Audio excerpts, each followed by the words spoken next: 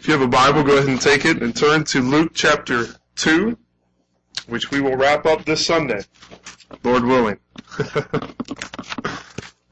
So Luke chapter 2, verses 39 to the end of the chapter, verse 52.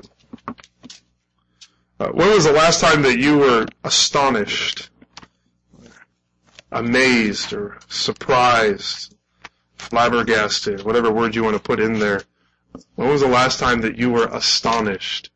It may be, there's only maybe a few times in our lives where we are truly astonished at something, but there are little moments throughout days and weeks where we're kind of taken aback. We're not sure. It could be something as simple as maybe a book that you're reading, a novel where there's a plot twist and you didn't expect that, or maybe a television show or a movie where all of a sudden you say, what? I cannot believe that happened. You are astonished. Now, it could be everyday life. I can't believe that my coworker just said that. I can't believe my boss did that. I can't believe I have to do this at work, or whatever it might be. Sometimes for Andrew and I, our children astonish us. I'm astonished at their memories. Sometimes they remember things. They'll talk about something. Remember the time that we did this, that, or the other? And I think, yeah, now that you bring it up, I remember, but I would have never remembered that except that you brought it up, and I'm astonished by that. And actually here in Luke chapter 2, verses 39 through 52, Jesus astonishes his parents as a 12-year-old child, and he gives them something to think on and to mull over, and as well he gives us something to think on and mull over. And I think it's this, that Jesus is presented in this passage as Jesus is obviously human. And astonishingly, he is God. Jesus is obviously human, and astonishingly, he is God. There is this amazing union in Jesus that should leave us speechless and change us to the core. I don't want to take too much time introducing this. I just want to read the story and think on it together. So let's read this story in the early life of Jesus from Luke chapter 2, and I'll begin in verse 39. It says, when they had performed everything according to the law, speaking of Jesus' parents, according to the law of the Lord, they returned into Galilee to their own town of Nazareth. And the child grew and became strong, filled with wisdom, and the favor of God was upon him. Now his parents went to Jerusalem every year at the feast of the Passover, and when he was 12 years old, they went up according to custom. And when the feast was ended, as they were returning, the boy Jesus stayed behind in Jerusalem. His parents did not know it, but supposing him to be in the group, they went a day's journey. But then they began to search for him among their relatives and acquaintances, and when they did not find him, they returned to Jerusalem, searching for him. After 3 days, they found him in the temple, sitting among the teachers, listening to them and asking them questions. And all who heard him were amazed at his understanding and his answers. And when his parents saw him, they were astonished. And his mother said to him, Son, why have you treated us so? Behold, your father and I have been searching for you in great distress. And he said to them, Why were you looking for me? Did you not know that I must be in my father's house? And they did not understand the saying that he spoke to them. And he went down with them and came to Nazareth, and was submissive to them. And his mother treasured up all these things in her heart. And Jesus increased in wisdom and in stature and in favor with God and man. That line there in verse 51, and his mother treasured up all these things in her heart, it's repeated also early on in chapter 2. It says that Luke had these reliable witnesses that he went to, and I read statements like that, and I just wonder if Luke didn't get to interview Mary, and that may be where he got this story from. I don't know for sure, but it just makes me think that.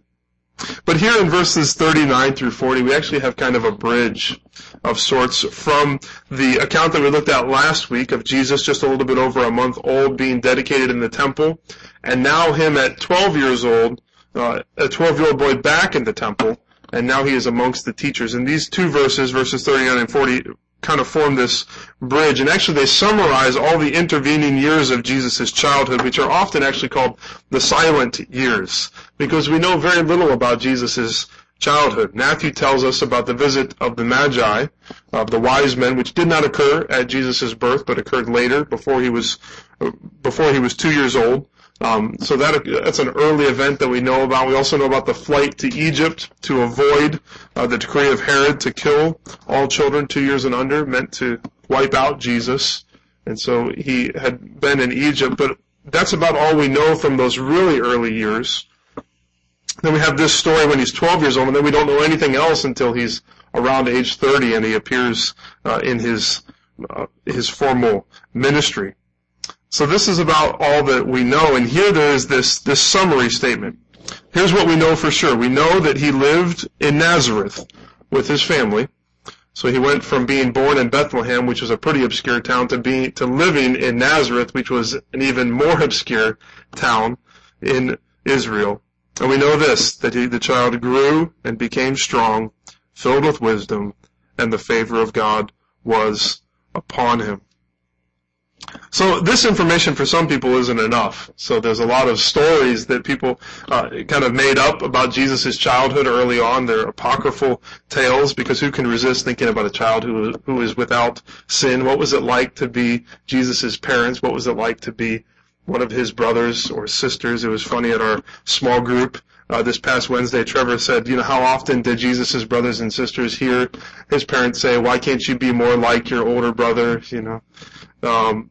I had a friend that I worked with for a while, and he said, I bet Jesus always got picked first on the playground for the games because, he was God and he could do anything. That's the kind of apocryphal tales that people come up with. There's stories of Jesus as a child that people wrote where, a bird was found on the ground and Jesus picked up the bird and resurrected it to life, and it flew off. And we could speculate more, but that kind of speculation almost always leads to us being fruitless, and it's usually wrong. So, in fact, here, Luke's description of Jesus in verse 40 there is remarkable in how unremarkable it is.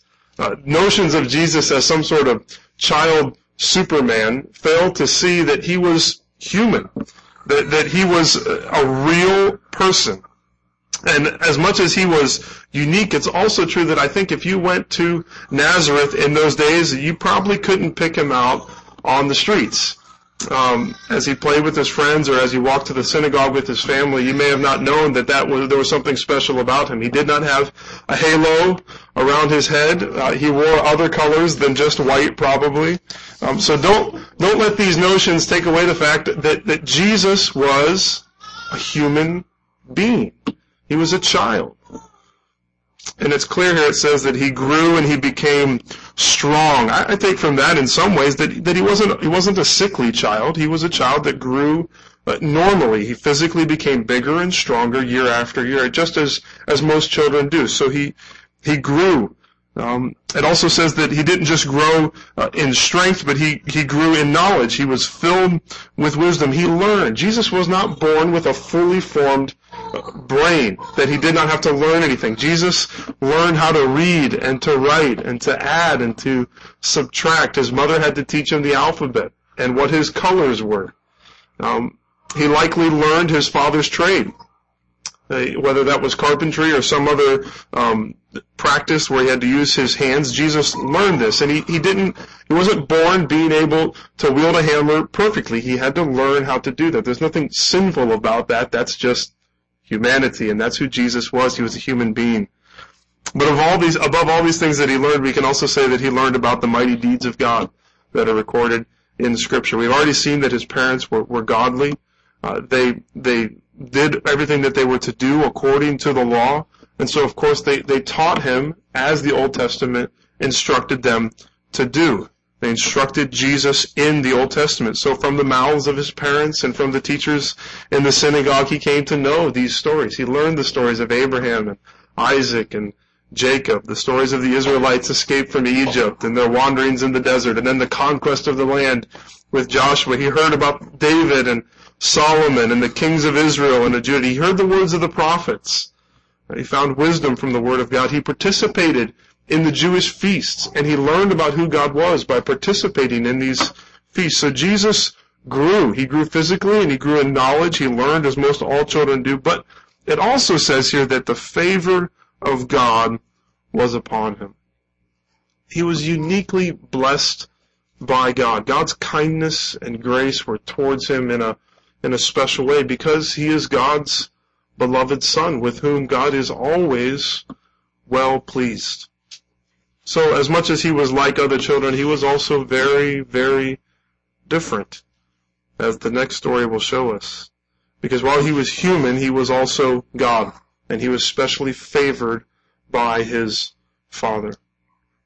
Now, before we move on to this next story of him in the temple, I think that there is something instructive here. I don't think it's the main point of the passage, but I do think that there is something instructive here for those of us who are raising or who will one day raise children. I think there's wisdom here. As I think about my own children, I think about this short list. It kind of encapsulates what I want for my kids. It says that he grew in strength. Now, I want my kids to grow to be strong, healthy kids, and I pray that God blesses them with good health. I don't think there's anything wrong with that. I do my best with my wife to make sure that they eat the right things, that they get outside when they're supposed to. I want to do my best to help them make these good choices. I want them to learn. I want them to grow in wisdom. I pray that my children love to read, that they enjoy math as much as they can, that they appreciate culture, and my wife is helping them do this in a tremendous way. And I want them to learn God's Word. I want them to be able to tell of the wondrous deeds that God has done, to hear the stories of Scripture, and to love the God of the Bible. And as we'll see later, I can add a social dimension to this, that Jesus also grew in favor with others. I want my kids to have good friends and to know how to be a good friend. I want them to know how to talk to adults, how to respect their elders. These are all good things. But often we stop there. We focus on our kids wanting them to be healthy and to be smart and to be socially normal. And if that happens, then we're happy. It's easy to focus on their education and all things, but then to neglect their spiritual growth. It's easy to neglect times together as a family around God's Word. It's easy to make sure that they're fed well physically, but then never seek to feed their soul with God's Word. It's easy to give them time with their friends, but then not to help them see what a friend they have in Jesus. If you say, I don't know how to do that, then I would say something is better than nothing. We read children's Bibles. We memorize these catechism questions that we're going through as a church. We read a chapter a day from the Bible. That's what we do. We try to keep it pretty simple. But I want my kids to know that this is important. I'm not speaking as an expert. Far from it. I'm speaking as a father who wants all these things, but above all, I pray that God's favor would be on my children. And in what way is God's favor most clearly on our children? On anyone. It's salvation. It's that God smiles on us and offers the gift of salvation. He offers forgiveness of sins. And so I pray that would be true, that no matter how my kids grow, I want them to grow in the knowledge of God, and that God's favor would be on them. You know, in all things we want to be like Jesus, right? What would Jesus do? In all things we want to be like Jesus. And even in these scarce details of his youth, he gives children an example to follow. And he gives us, as parents, a path to guide them along. So I would say to children, to young people, we've got a few here, be like Jesus. Be healthy. Be wise. Be good friends. But above all, seek to know who God is. Seek to have favor with God. And as parents, as we raise children, we want to raise well-rounded kids. But we also want children who value the favor and the blessing of God above anything else. That our kids would see, this is what we want most for you. If you grow in all these other areas, but you don't grow in your knowledge of who God is, then that's not as important. So I think that's a side note, but I do think it's instructive for us here in verse 40. But this is a broad description of Jesus' childhood, but what follows is a specific incident that occurred when Jesus was 12 years old. So picture a 12-year-old in your mind that you might know. I'm not going to point out that Haley and Ian are about 12 years old because that might be embarrassing to them. So don't think about Haley and Ian because I don't want to embarrass them. But think about a 12-year-old that you might know. We find in verse 42 that 12-year-old Jesus travels to Jerusalem with his family. It says there in verse 42, and when he was 12 years old, they went up according to custom. This is for the feast of the Passover. Now, all Jewish men were required to come to Jerusalem at three major feasts on the Jewish calendar: the Feast of Tabernacles or Booths, Pentecost, and then probably most importantly, Passover. This was one of the high days or high feasts of the Jewish calendar. And this may have been Jesus' first trip with his parents. He may not have come up all 12 years. This could be in anticipation of his bar mitzvah at age 13, when he would become a true son of the covenant. But it could be that he had been before. It's hard to say, really, but we know that he was here this time. So at 12 years old, Jesus travels with his family to Jerusalem. He would have traveled in a caravan, probably with lots of other families, and they may have sung the Psalms of Ascent. You remember when we studied those almost 2 years ago now. But as they went for these feasts, they would sing these songs. And it says that they were there for the feast, probably 7 or 8 days for the feast, and nothing is really said in the text about that. It just says that when the feast was ended, they returned. Often the way that this caravan would go is that the women would take the younger children and they would kind of lead the way, probably because it was a little bit slower with the younger kids, and then the men would take the older boys and bring them up. They would come in the rear. And it would seem that in the midst of the hustle and bustle of gathering everything and everyone up and leaving, that Mary assumed that Jesus was with Joseph, and Joseph assumed that Jesus was with Mary, and in reality the text tells us that he had stayed behind. You see what it says there? It says the boy Jesus stayed behind in Jerusalem. It doesn't say that he was left behind. Now, Mary and Joseph had forgotten about Jesus, but Jesus knew they had left, and he purposely remained in Jerusalem. Isn't that interesting? Well, you can imagine the scene. At the end of a day of travel, they had come where they were going to stop for the night, and Mary and Joseph reconnect, and Joseph casually says, "Hey, Mary, where's Jesus?" And Mary's eyes get wide, and she says, "What do you mean, where's Jesus? I thought he was with you." And Joseph says, "What do you mean, with me? I thought he was with you." And so they start going around to their relatives, and they say, "Have you seen Jesus?" "No, he's not with us." And then they go to their acquaintances, "Have you seen Jesus?" And then they probably go to perfect strangers and say, "Have you seen a little boy? He kind of looks like he's about 12 years old. He looks like this." And suddenly they realize that they have forgotten their child. It's somewhat amusing on paper, but I also know that sinking feeling of losing track of one of my children just for about 30 seconds. We're in Kroger, and maybe they walk down the aisle, and they're you know how when you're looking for someone and you're taking strides, and for some reason you just keep missing them on the aisle, and I'm wondering, where are my children? And I'm trying to think about how I'm going to explain to my wife that one of the children that she was in labor with for over 24 hours, I have lost this child. What are we going to do? And then I round the corner, and there they are smiling at me, and I feel better, It's probably payback for all the times that I hid in the coat racks when my mother would take me to department stores. But nonetheless, what happens here is they realize that they've lost Jesus. Now, that's a few seconds, and it's terrifying. So where is my kid? Imagine that they've traveled for a full day away from Jerusalem, and they suddenly realize that their son is not with them. I'm sure they didn't sleep much that night. They woke up early the next day, but they had traveled for a full day, and now they had to travel back to Jerusalem another full day. They wouldn't be traveling at night because it would be dangerous, so they travel another full day, get to Jerusalem, probably collapse in their beds and say, well, we'll have to just look for him in the morning. That's kind of where I think we get the 3 days. Verse 46 says, after 3 days, they found him in the temple. So they wake up on the third day and they begin searching for him. Now, I'd like to wonder, what is Jesus doing during these 3 days? Where was he staying at night? What was he doing during the day? I think we get a hint about what he was doing in this passage. We're told that on day 3 of being without their firstborn, that Mary and Joseph, they walk into the temple, and there he is, 12-year-old Jesus, sitting amongst the teachers. He didn't run to them with joy and say, I'm so glad that you're back, that you came for me. He wasn't crying in the corner because he was frightened or sad or scared. No, he was sitting amongst the teachers.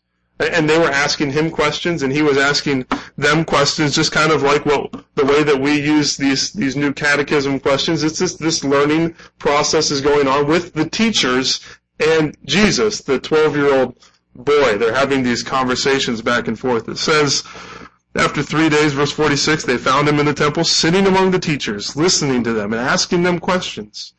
And then verse 47, and all who heard him were amazed at his understanding and his answers. We're told that the teachers were asking these questions, and when Jesus gives the answers, they are astonished. They're amazed. They're thinking, who is this child? The things that are coming out of his mouth, the reason that he has is just beyond belief. He's wise beyond his years. His parents, too, are amazed. It says, and when his parents saw him, they were astonished. Now, I don't know if they were amazed at what he was saying, or just the fact that he seemed so nonchalant about the fact that he had been gone for 3 days and they had been searching for him. But Mary tells him that she doesn't seem real happy, does she? It says in verse 48, when his parents saw him, they were astonished, and his mother said to him, Son, why have you treated us so? Behold, your father and I have been searching for you in great distress. She says, why have you treated us like that? We've been searching all over for you for the past 3 days, and we've been worried sick. And here you are, you're just sitting in the temple. Now, don't miss everything that's going on here. It's true to form. These are the first words of Jesus recorded in the Gospel of Luke. Mary asks him a question, and what does Jesus respond with? He responds with 2 questions. This is a hallmark of Jesus' ministry. When questions are posed to him, he responds with questions. He responds with these questions. He says, why were you looking for me? What an interesting question. Why were you looking for me? Well, doesn't it make sense that his parents would be looking for him because they had lost him?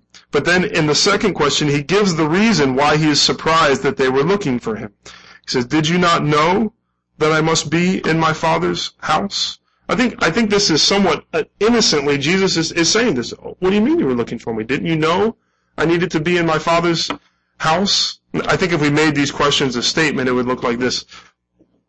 There was no reason for you to look for me, Mom, Dad. You should have known that I would be in my Father's house doing my Father's business. Now, don't miss the use of Father here.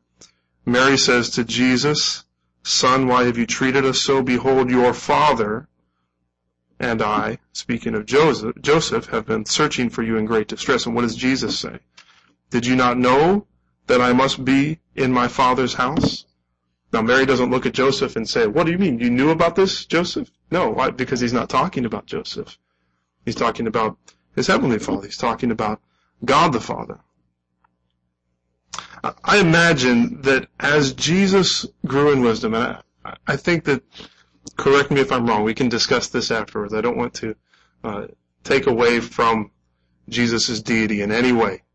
But I think that as Jesus was growing in wisdom, as he was thinking on these stories of the Old Testament that he was learning and the words of the prophets, and even as he was here, think about it, he just participated in the Passover meal, the Passover feast, and as he was in the midst of all this, that he began to see this theme of the coming Messiah, and he began to see the reality that he in fact was the Messiah, that he was the promised one. Now, I don't think there was any kind of crisis of belief in his mind. I think that if God's favor was on him and the scriptures were clear, his mind is unclouded by original sin, and so he's reading these scriptures and he understands, he knows. He says, this is me. He realizes that he is the promised one. He began to realize that while he was a human being residing in a human family, that God was his Father, and he had been sent by his Father to accomplish something. He'd been sent by his Father to be the Savior of the world. And Jesus here, who is 12 years old, seems to assume that if he knows this, then his parents must know this. I mean, they had met the shepherds. They had heard Simeon's prophecy. Surely they would understand. Surely they would know that when they found out that he had not returned with them after the feast, that they would say, oh, he must be about his Father's business, that we knew that this was coming. But in reality, they had no idea what was going on. They could not understand. That's what the phrase there, it says, verse 50, and they did not understand the saying that he spoke to them. They could not grasp it in any way. They couldn't comprehend his actions. They had no idea what he was talking about when he says this. It is a startling statement. Didn't you know that I must be in my Father's house? And they say, we have no idea what you are talking about, Jesus. It's time to go home. Now, do you see the force of this passage? Jesus is presented at the very beginning as very human. He's as human as any of us. He has this normal growth and development, and then that's emphasized at the end of the passage too.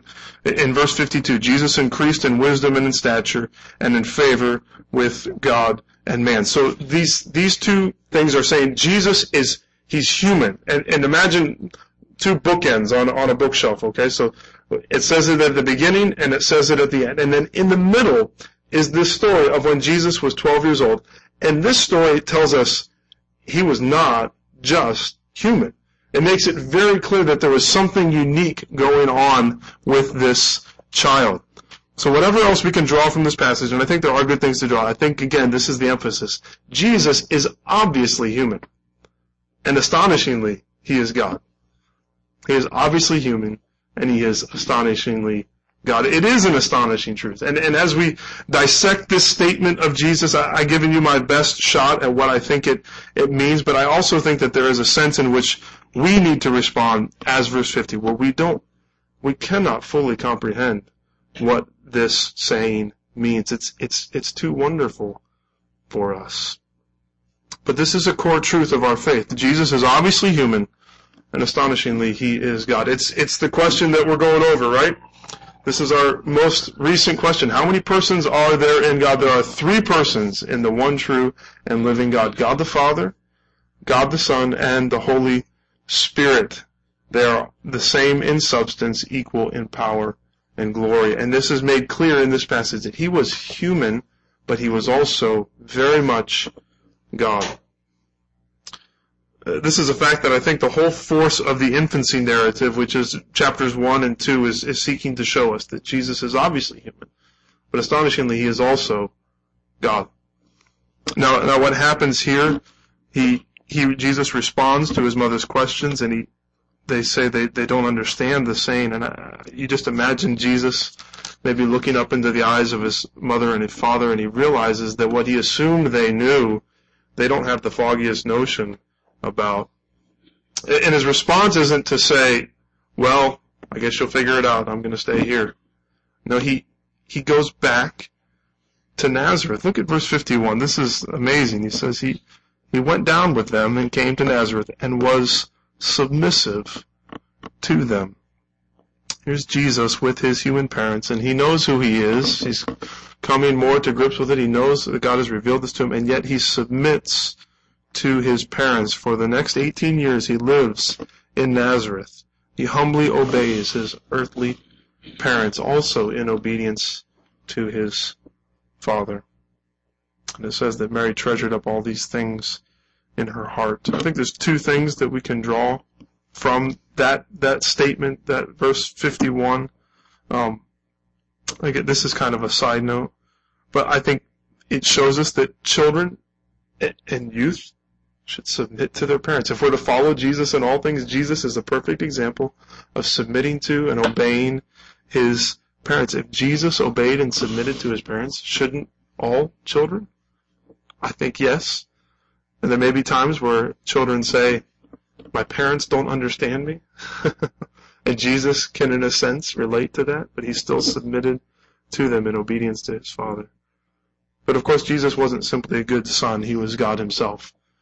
And in his kindness and his understanding, it would seem that Jesus understood that this was difficult for Joseph and Mary to grasp, and so he allows his parents time to come to grips with this. He gives Mary the opportunity to treasure, to ponder these things in her heart, to try to understand what this means, and that through the working of the Holy Spirit that she would come to see who her son is, that he's not just her son, but that he is God in the flesh, that he has come to be the Savior of the world. So as Luke throughout these first two chapters has presented us with all this reliable information, it could be that the reality has not really sunk down into your mind and heart. And I think that Jesus can see that confusion. He understands that this is difficult. This is not the easiest thing in the world to understand. God is patient, but I pray that He would open our eyes. If you do not understand this, that He would open your eyes to the truth that Jesus is not simply an ordinary man. He's just not a good man or a teacher that we should follow, but that He was God, and that He came to save us from our enemies, to make us members of His kingdom through His death and resurrection, to offer us salvation.